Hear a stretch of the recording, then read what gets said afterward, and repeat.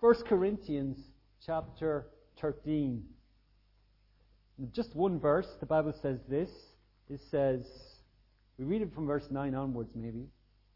For we know in part, and we prophesy in part. But when that which is perfect is come, that which is in part shall be done away with. When I was a child, I spake as a child. I understood as a child. I taught as a child. But when I became a man, I put away childish things. For now we see through a glass darkly, but then face to face. Now I know in part, but then shall I know, even as also I am known. Just want to go back to verse 11 there. It says, when I was a child, I spake as a child, understood as a child, and taught as a child. But when I became a man, I put away childish things. For now we see through a glass darkly. I want to just take that concept and develop it a little bit this morning. Because when you look into the pages of this book, you're looking into perfect reality. You're looking into something that is real. You know, the world is not real. All the deception, all the music, all the different teachings that go on that you don't even know about. All the stuff that you hear about on the radio, that's not real. This is real. This is reality. And what you're doing for the first time is you're looking into reality and all that it is. So, just wanted to talk a little bit about that. Let me give you an introduction. It is not until we get to heaven until we see clearly. It's not until we get to heaven that we'll actually see clearly. Now, could you imagine, you know, when we were singing that song, what was the song we sang? We all got excited. No, the other one. And can it be? That's the one I got excited on. You know, when you look into those, and when you're, sometimes it's nice just to close your eyes when you're listening. And I just like to hear people, just like to hear the volume going off in my mind, because it encourages my heart. It really does. But if you could imagine let's go to Revelation chapter 4 for a moment. If you could imagine what it's like, going to be like in heaven. Listen, when you close your eyes upon this earth and you wake up in glory, you will be excited. You will be thrilled beyond measure. Because you will see things clearly as they really are. You will see things in reality. And if you could imagine Revelation 4 and Revelation 5, it talks about the 24 elders. It talks about the sea of glass. It talks about the worship that's going on in there and how they're praising one person unknown. It says over there in Revelation 5 and verse 12, it's saying with a loud voice, worthy is the Lamb that was slain to receive power and riches and wisdom and strength and honor and glory and blessing.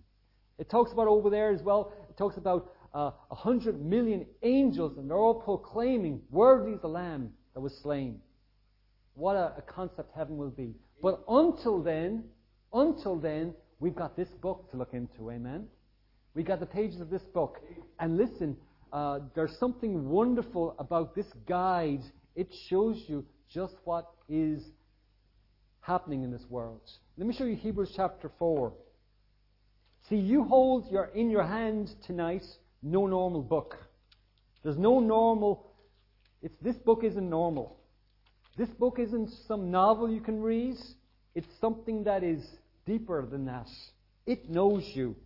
It says over there in Hebrews chapter 4 and verse 12, it says the Word of God is quick and powerful, sharper than a two-edged sword, piercing and dividing asunder of the soul and spirit, and to the joints of the marrow, and is a discerner of the thoughts and intents of the heart. It gets deep into your being.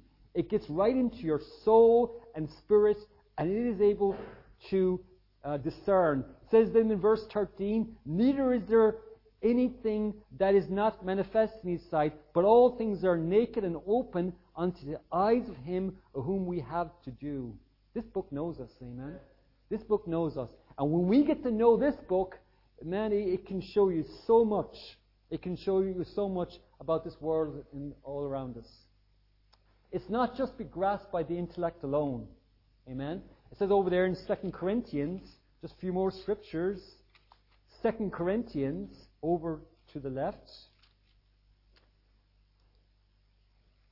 2 Corinthians chapter 3. just want you to understand there's more than just the written word. It says, who also had made us enable ministers of the New Testament, not of the letter, but of the Spirit. For the letter killeth, but the Spirit giveth life. But there's something about that book that's deeper than that, because it's talking about the Spirit in me giveth life, that it's just not the word on its own. I have my notes here somewhere. It's not just the word on its own. It is a truth that is hidden to the wise and prudent, and yet revealed unto babes. I mean, it's amazing. It's for the childlike mindset. I like that concept of the simplicity that's in Christ. It's so easy. It's so straightforward to understand. But for those who come at from a different angle, God is able to somehow, as they read that book, their minds get messed up. And that's why we need to be careful. It's not to be understood when we are true. It can only be understood when we're truly born again. And that's because the natural mind understands it not. It says over there in 1 Corinthians 2, the natural man understands not, but the spiritual mind is what we need. Now this is the problem here. Yet, how is it that we can be truly born again and believe the book and yet be all messed up? And that's what I've noticed within Christianity. I know people who love this book, who believe this book, and yet they're all messed up. And how is that? Well, it all depends how you look through the glass. And that's what I want to try to focus on. Believers that believe the same book and totally opposite in doctrine. I mean, there's strange stuff goes on in this world. There's strange doctrines that are taught. And you can see that they're sincere, and yet they're way off in left field. And it's sad. It's sad. But listen, I think this is the key. What goes wrong in their minds? Well, let me try to explain that. You know, modern day church, even in churches today, so many segmented groups, so many different versions of the Bible. I've lost count after 230. I don't know how many is there now, but there's a lot more, and it's all about money making. The King James Bible is the only one that's not copyrighted, amen? The King James Bible is the only one that's been there since the 1600s. And all the other versions have come, are Johnny come late. So many interpretations of the words. So many confusing practices going on in churches. So many false teachers out there. And, you know, your heart grieves because you sit down with someone and you show them from Scripture, you show them just clearly as day, and they don't get it because they've been taught wrong. And that's the tragedy of today. Teachers, false teachers that are out there. Listen, the Bible says this as well. The most dangerous wolf is the one that looks like a sheep. Go to Matthew chapter 7. Matthew chapter 7.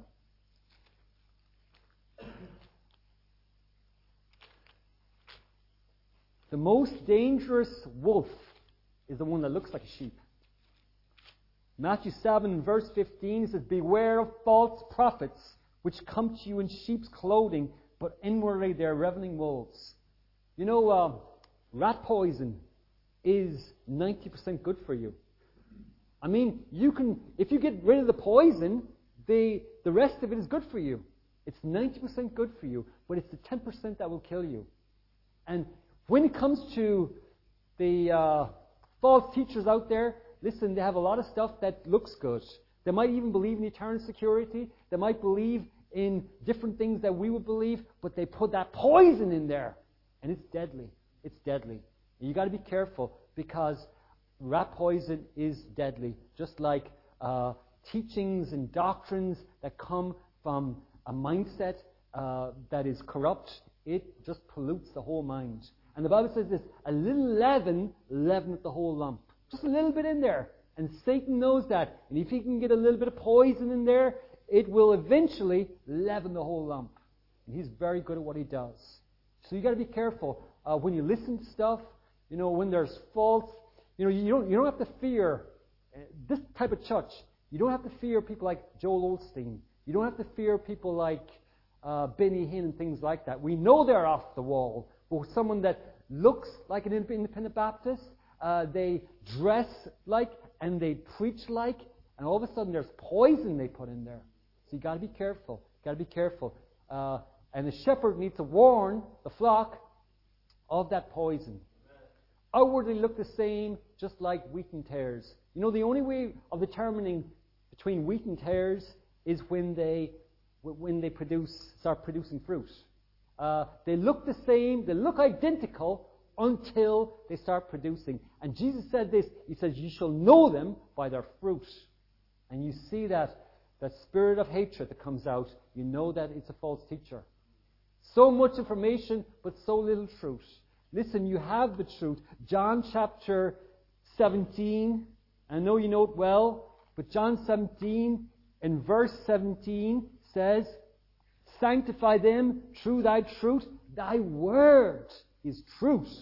Thy word is truth. You have the completion of God's words. So much Bible, but yet so little application. So how do we see through a darkened glass? And this is how I believe how we see through a glass. Let me show you three things that will allow you to see. The first is simply this. Stay sensitive to the Holy Spirit. You have the perfect book. But listen, there's a perfect teacher. And that's the Holy Spirit. You've got to stay sensitive to the Holy Spirit. As a child of God, you know, it's so simple when you really think about it. If you have this book, you believe the author is the Holy Spirit, you need to stay close to the Holy Spirit. Because He is the revealer of all truth.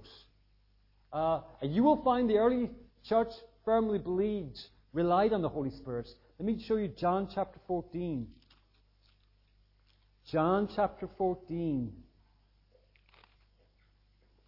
The Bible says in verse 26, but the Comforter, which is the Holy Ghost, whom the Father hath sent in my name, He shall teach you all things, and bring all things to your remembrance whatsoever I have said unto you. In chapter 15, in verse 26, but when the Comforter is come, who I will send unto you from the Father, even the Spirit of truth, which proceeded from the Father, He shall testify of me. He's the Spirit of truth.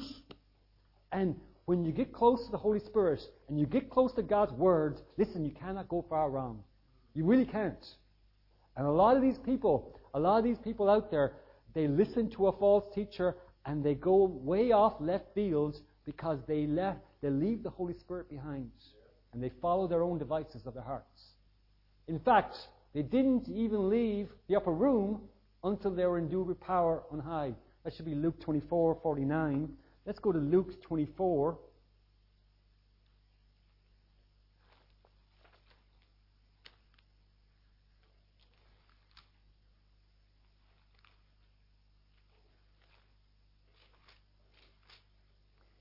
Luke 24.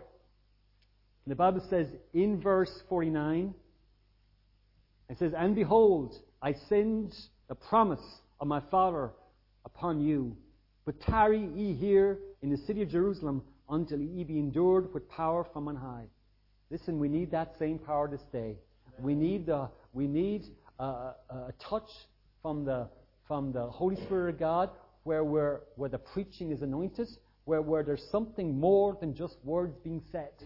We need that. We need it today. We need churches where, you know, I was listening to the revivals in the States, and George Whitfield, he used to never even prepare a message. I mean, he preached all over England and America, and yet he never even prepared. He would never even sit down and prepare a message. It takes me about 8 hours to get a message, at least 8 to 10 hours. And this guy, he would just get up there, he would take a verse, and he would preach. And God would bless it. And, you know, I'm just saying, I'm not saying that's the thing to do. I'm just saying that there's been men who had the power of God in their lives who would just step out in faith, take a verse, and preach, and people would get saved. So the Lord was in it very much so. Every decision was made in light of His guiding influence. Let me show you the book of Acts. In the book of Acts. And I wish Listen, I wish we could get back to that same place. I believe with all my heart in the book. I believe it's God's inspired truth. But I believe also we as finite beings need the influence on our lives of the Holy Spirit. The Bible says in Acts chapter 2 and verse 4, it says, "And they were filled with the Holy Ghost and began to speak with other tongues, and Spirit gave them utterance." And it talks about them being filled. And then Peter preached in the Spirit in Acts chapter 2 verse 14 to verse 39. He preached in the Spirit. We know that from all the prophecy that's gone on in that and all the stuff that he reveals. He was preaching in the Spirit. And it was something in the very beginning stages of the church where God was helping the church to develop. Ananias and Sapphira, later on in Acts chapter 5, Ananias and Sapphira were not allowed to participate in, because they lied to the Holy Spirit. It says over there in chapter 5 verse 1, "But a certain man named Ananias and Sapphira, his wife, sold a possession and kept back part of the price, which with his wife being privy to it, and bought a certain part and laid it at the apostles' feet. But Peter said, Ananias, why is Satan filled thine heart to lie to the Holy Ghost and to keep back part of the price of the land?" And of course, we know the story. The Holy Spirit strikes them dead, and they're carried out. This is a serious reminder of who the Holy Spirit is. By the way, the Holy Spirit isn't a force like the Jehovah's Witnesses believe. The Holy Spirit is a person. And we need to understand that we, inside of us, have the Holy Spirit of God. And He's a Holy Spirit. He's a holy being. And we need to understand that He is the one that wants our attention. The church elected deacons approved by the Holy Spirit, as well as confirmed by the church in Acts chapter 6 and verse 5. It talks about Stephen being filled with the Holy Spirit. In Acts chapter 6 and verse 5, "And the saying pleased the whole multitude, and they chose Stephen, a man full of faith and of the Holy Ghost." See, he was filled with the Holy Ghost. His qualification was, he was a man that was filled with the Spirit. And that's probably the most important qualification anyone that stands behind his pulpit needs. Amen? Later on, in Paul's missionary journey, he is guided by the Holy Spirit. This is Paul's second missionary journey. And because of this journey, he sets up the church of the Philippians.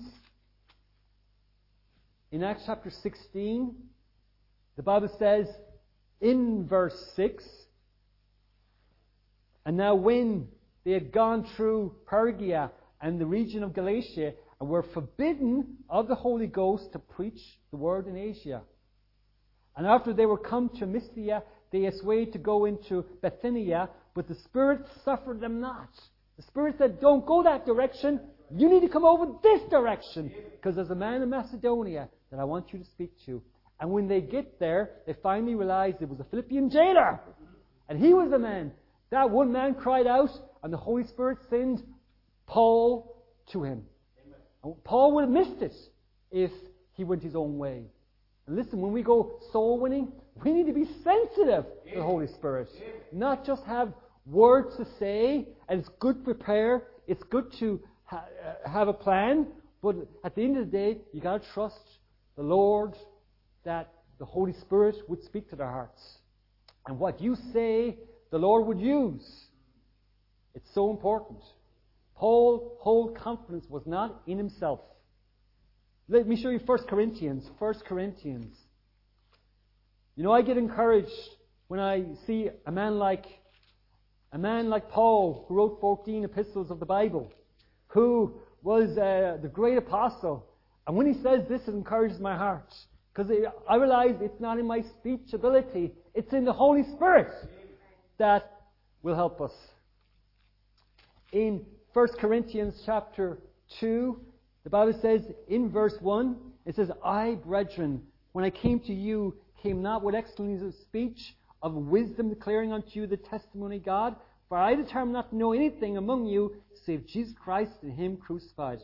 I was with you in weakness and in fear and much trembling. And my speech and my preaching was not with enticing words of man's wisdom, but in the demonstration and the Spirit and of power that came from the Holy Spirit. There's something about the Word of God that's perfect. It's the pure Word of God. But the author of that book is the Holy Spirit. And we need both. We need both. Then I would say, number 2, the second most important thing you need is remain clothed in humility. Remain clothed in humility. You know, God resists the proud. Go to 1 Peter. Remain clothed. I love the way the King James Bible puts it. You know, only the King James Bible could do that. 1 Peter chapter 5. The Bible says in verse 4, for when the chief shepherd shall appear, he shall receive a crown of glory that fadeth not away. Likewise, ye younger, submit yourself unto the elder, yea, in all be subject one to another, and be clothed with humility, for God resists the proud, but giveth grace to the humble. Humble yourself, therefore, under the mighty hand of God, and He shall exalt you in due time. Humility is so important in the church. Listen, when I got saved, what I was looking for was not just, I was just looking for a church of humble people, because I knew God had made me humble inside. That's what I was looking for. And God, you know, when I first remember coming to church and being excited and just seeing people who were normal, and it was wonderful to see that they had the same spirit that I had. It was just so, I felt I had arrived home. It was wonderful. And you know, that's what God will do. God knits the heart of people together. God brings people close. But the way we stay close is when we have a humble spirit inside of us. You know, you're going to get offended in church if you haven't been already. You know, you're going to get offended. Someone's going to offend you. Someone's going to say the wrong thing. The pastor's going to say something that's going to offend you, and you're going to get in a huff. But you've got to have humility. If you want to have a long-term view of your Christianity, if you want to follow your Savior, if you want to just look unto Jesus and you want to follow Him all the way, you've got to have humility. You've got to have humility where you're allowed, whereby you can work things out. Humility is so important. Clothed in humility. When we humble ourselves, we allow God back into the situation. You know, you might have a situation, you might have trouble in your life. You have two options. You can harden your heart, and you can go your own way, and you can end up in a worse situation, or you can just humble yourself under the mighty hand of God, and God will get into your situation.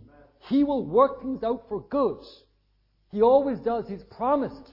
His promise is that if we seek Him, if we humble ourselves, then Romans 8:28, God works all things for good.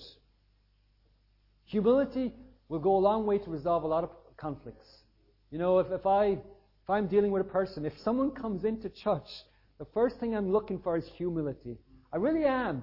You know, I've seen so many people come and go, and the one characteristic of the people that have left is there has been a lack of humility. They just didn't want to listen. They wanted their own way. They wanted to change me. And that wasn't going to happen. And if they only had humility, we could have sat down and talked. You know, we could have discussed it. We could have, because the only way two people can get on together, the Bible says this over in Amos 3:3, it says, can two walk together except they be agreed? And the only way we can get on together with God is when we're humble enough to walk with Him. Amen? It's humility. Humility is a huge thing today. Before God, we ask counsel of Him. You know, when someone maybe steps on your toes and maybe you feel offended, well, listen, the first thing you do when you're humble is you go to Scripture. What does the Bible say? Let me show you Proverbs chapter 19. Proverbs chapter 19.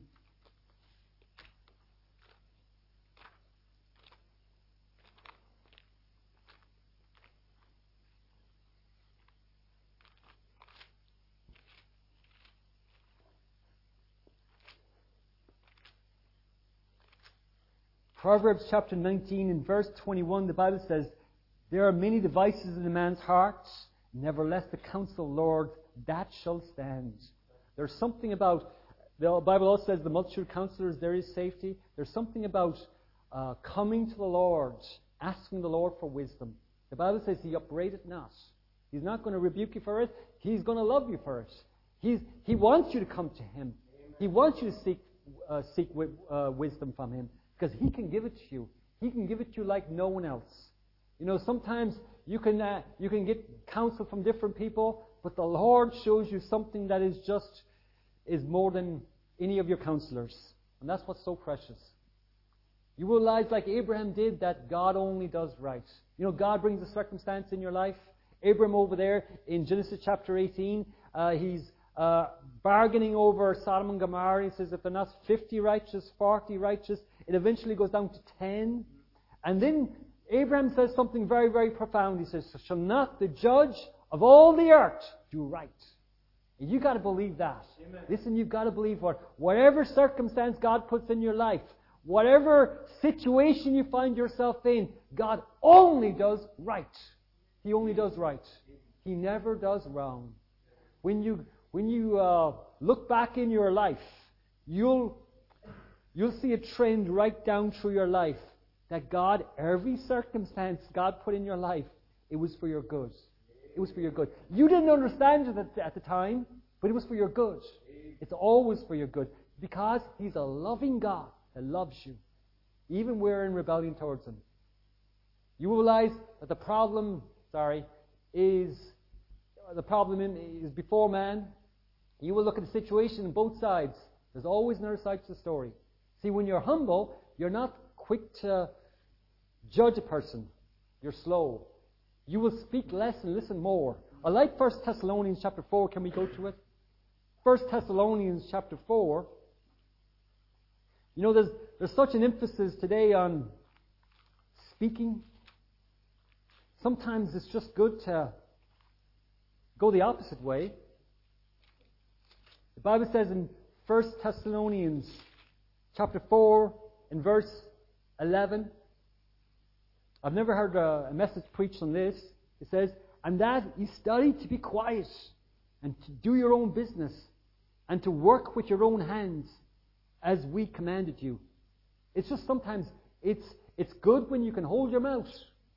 Sometimes when you want to say stuff, but if you just hold back, it shows a Holy Spirit control. And it's good when you speak less and listen more a lot of times. You'll be a peacemaker. You know what churches need? Churches need peacemakers. Honestly, I've seen enough conflict in churches to last a lifetime. But churches need peacemakers. There's something in the Bible called charity. And the Bible says charity shall cover the multitude of sins. It's our secret weapon against an enemy that doesn't play fair. And there's something about a peacemaker that goes out of their way and says, listen, have I offended you? Maybe I said something wrong. There's something about that the Lord says over in Matthew chapter 5. It says, blessed are the peacemakers, for such is the kingdom of God. There's something about peacemaking in a church. Because there's so much conflict, there needs to be those who will just be peacemakers. You will be slow to wrath. The Bible says in James chapter 1 verse 19, it says, wherefore my beloved brethren, let every man be swift to hear, slow to speak, slow to wrath. Because humility, when you humble yourself under the mighty hand of God, changes everything. You think differently. You look at things differently because you're under that umbrella of the Lord. Remain clothed in humility. One last thing. Be a keeper of God's words. Go to Psalms. Psalms 119.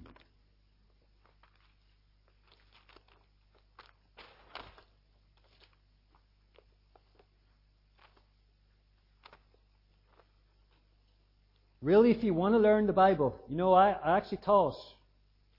I went to 3 years Bible Institute. I wrongly taught that once I learned the Bible, or once I learned from my lecturers that I would have a lot of Bible knowledge. And that much is true. But I thought I would have wisdom as well. That's not necessarily true. Psalms 119 simply says it this way. The Bible says in verse 97, notice the connection there. It says, "Oh, how I love thy law is my meditation all the day. Though thy commandment has made me wiser than mine enemies, for they are ever with me. I have more understanding than all my teachers, for thy testimonies are my meditation." Verse 100 is a key verse. I understand more than the ancients, because I keep thy precepts. There needs to be such an emphasis on obedience to God's word. Because so much of it is knowledge that's never applied in a life. And it's tragic. It is tragic. The blessing of the Christian life is to be a doer of God's word. If you want to learn that book, then start doing it. Amen? Apply it in your life. When you read it, apply it. There's something about applying simple truth, putting it into practice, where you leave church and you actually follow through. It is a blessed life. Bible knowledge means nothing unless it has an application. Do you hear that? All the Bible knowledge in the world, it means nothing. It's good to learn, but you've got to apply it into your life. You know what that is? That's the Dead Sea. And the one thing about the Dead Sea is that it's dead because there's no outlet. There's nowhere for the water to go. You know what happens when water is just sitting there? It stinks. And so, like the Dead Sea, there's no outlet. In the Christian life, a lot of times, there's no application. And I think it's tragic. Bible knowledge will only be more, will do you more harm because you only get puffed up. Doesn't that what the Bible say? The Bible says, knowledge puffeth you up, but charity and things of the Bible where you put things into practice can make you wiser more than the ancients. Let me illustrate the importance of obedience this way, because, listen, He is the Father of truth. John 14:6, I am the way, the truth, the life. No man cometh to the Father but by me. Satan is the father of lies. So listen, when you tell a lie, and listen, we all can tell some kind of lies. Just realize that old nature is stepping in there. You've just taken the first step away from the truth, and now you're stepping over to that old nature. You know, it's a slow process. He esteems His words. Psalms 138 verse 2 says, He has put His words above His name. His name is Jehovah. His name is the highest.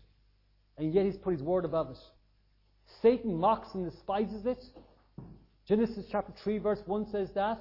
Over in 1 Samuel chapter 12, David, a man after God's own heart, the Bible, Nathan the prophet comes to him and says, you have despised the commandments of the Lord. Yeah. And that's what we can do as well. We've got that old nature, that new nature. It's right there. And we've got to align ourselves with the new nature. He loves righteousness. Satan loves unrighteousness. He is the prince of life. Satan is the prince of darkness. His nature is holy. It says over there in 1 Peter chapter 1 verse 6, it says, be holy, for I am holy. Satan is the unholy. His nature is unholy. He is the great giver. John 3:16, for God so loved the world that He gave His only begotten Son. He's the great giver. Satan his nature is the great taker. So over there in John chapter 10, it talks about, in John chapter 10, in verse 10, it shows us the true nature of Satan. The thief cometh not, but to steal, to kill, and to destroy. I have come that they might have life, and they might have it more abundantly. I'd rather have Jesus than the thief any day. Which nature do you pursue after? And you can only tell me that because you know when you're stepping away from that nature that's inside of you, which is the good nature. In each of us, there's a Peter that walks on water, and there's a Judas Iscariot which betrayed him. Think about that for a second. Those two natures are right there, right beside us. And even in the most spiritual day, that old nature can appear. We decide who sits on the throne. Let me show you Romans chapter 8. Romans chapter 8.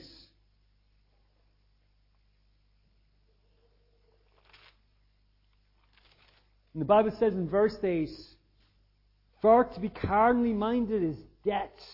Well, no, that's verse 6. But it's all good anyway. "For to be carnally minded is death, but to be spiritually minded is life and peace. Because the carnal mind is enmity against God.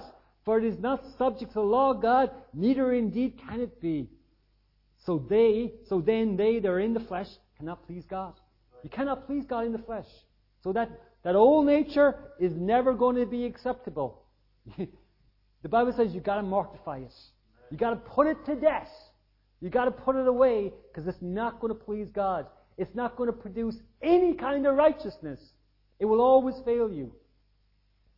But then there's a new nature. And 1 John talks about that. Let me show you 1 John. That new nature. And the new nature, listen, the new nature is the key to the success in the Christian life.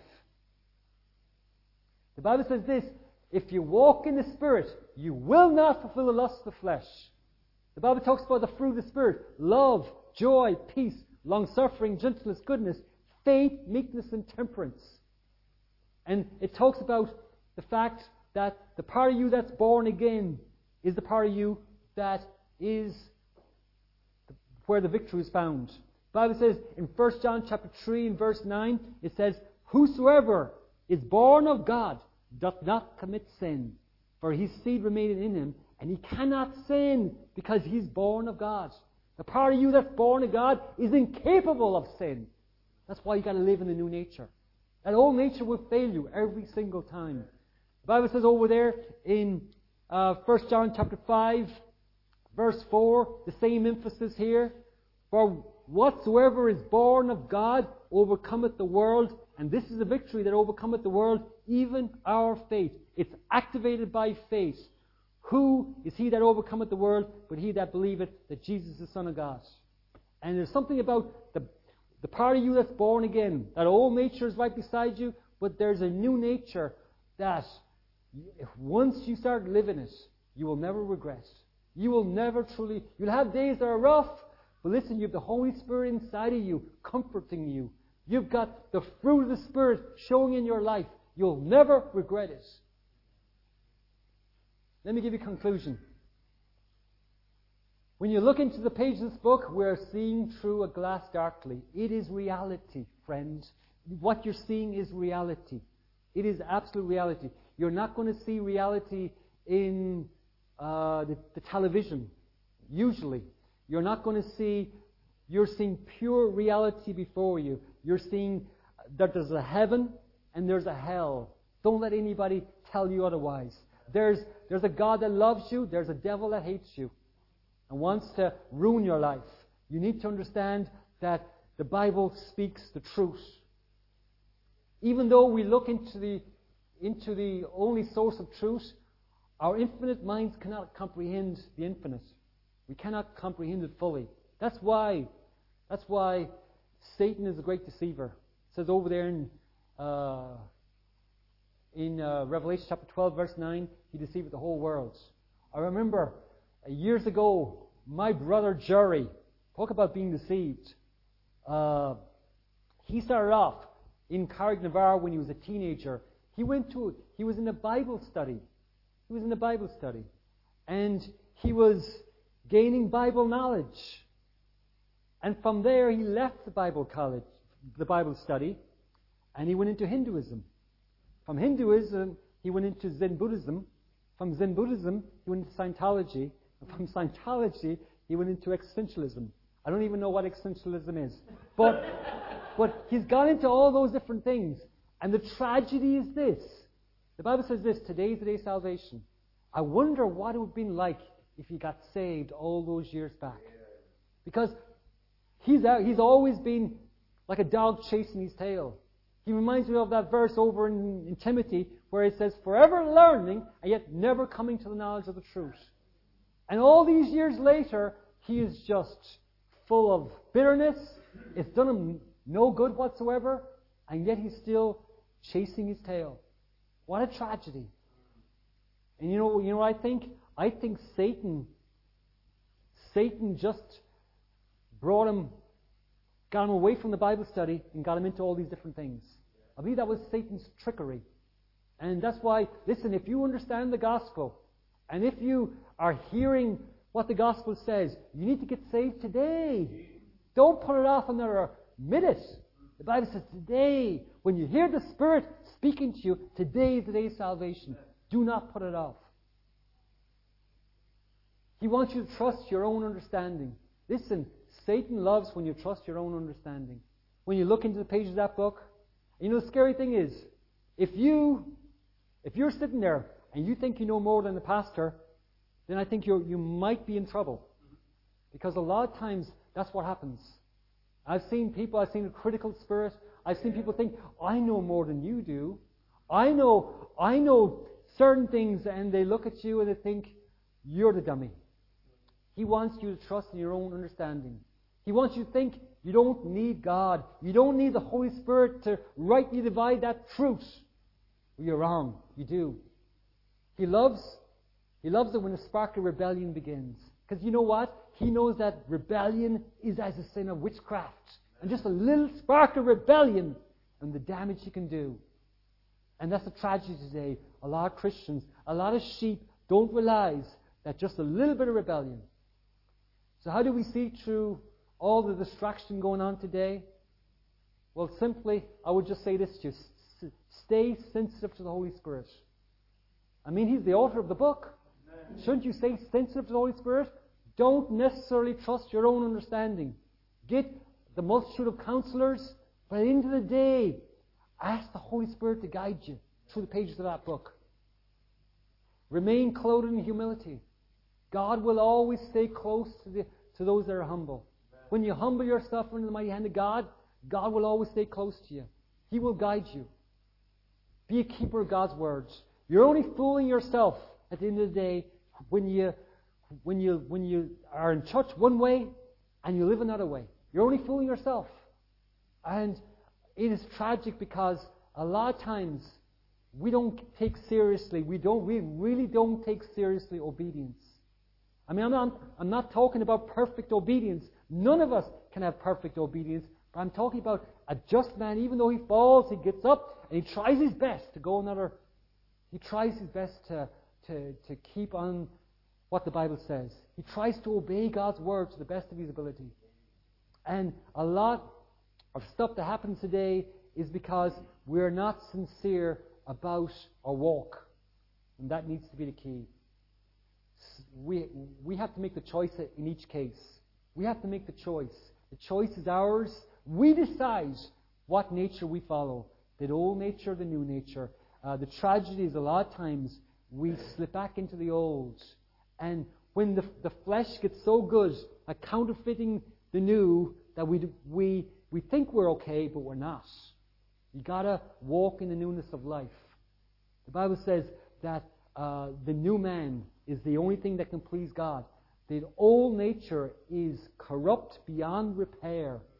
You're never going to please God in the flesh. Even though the flesh can seem spiritual, the flesh will always fail you every single time. Let's stand, please.